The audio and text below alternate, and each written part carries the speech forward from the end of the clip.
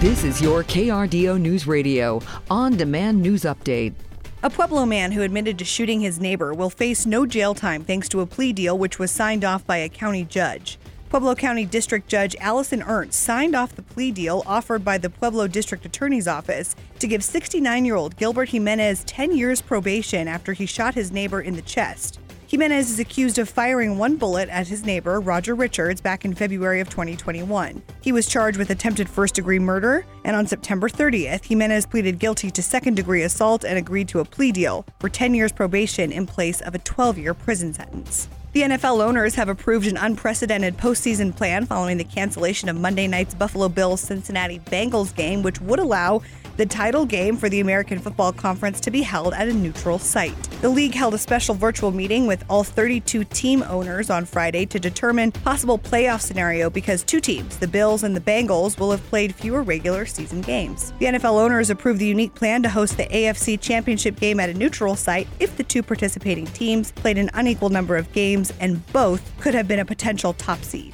According to the 2022 Home COS update, more than 1,700 affordable family units are under construction or expected to start construction in Colorado Springs. More than 1,200 of those are expected to be completed before 2025. On January 4th, around 9 o'clock in the morning, officers were dispatched to the Dollar General in the 2400 block of South Prairie Avenue about an armed robbery. Once there, officers watched surveillance and were able to obtain an initial description of the suspect. By watching the video, officers determined that suspect ran east across Prairie Avenue towards Pueblo Village Apartments. Officers responded to the apartments and watched that surveillance there, where they were able to determine the suspect did run into a unit there. A perimeter was set up, contact was made at that apartment, and the suspect was arrested.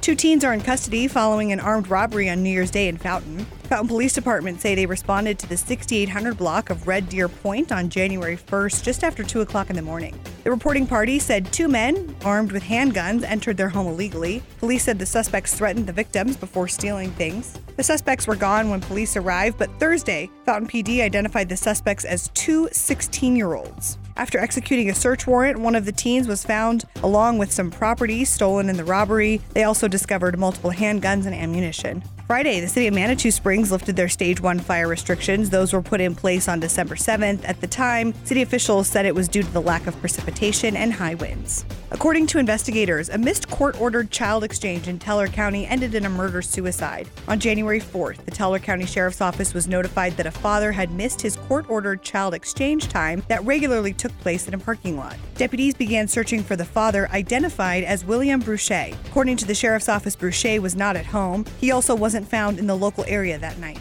After gathering information about possible situations, deputies continue searching for Bruchet, and on January 5th, at 12 in the afternoon, they received a 911 call for an unconscious male in a pickup truck in Florissant. Investigators confirmed it was Bruchet's vehicle. Friday, Colorado Springs Fire Department lifted its burn restrictions for the city, effective immediately. Those restrictions were put in place back on December 7th.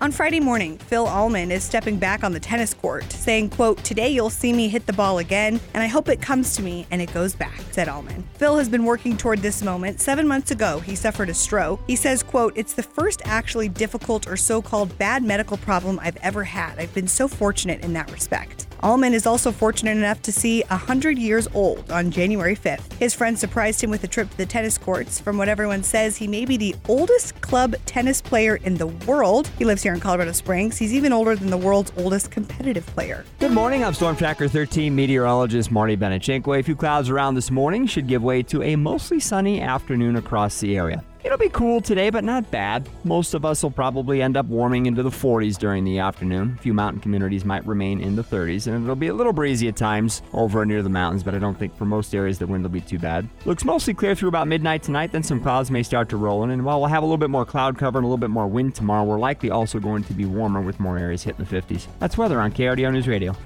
Get news, traffic, weather live on KRDO's Morning News weekday mornings from 5 to 9. KRDO's Afternoon News weekday afternoons from 4 to 7. On KRDO News Radio or anytime at krdo.com.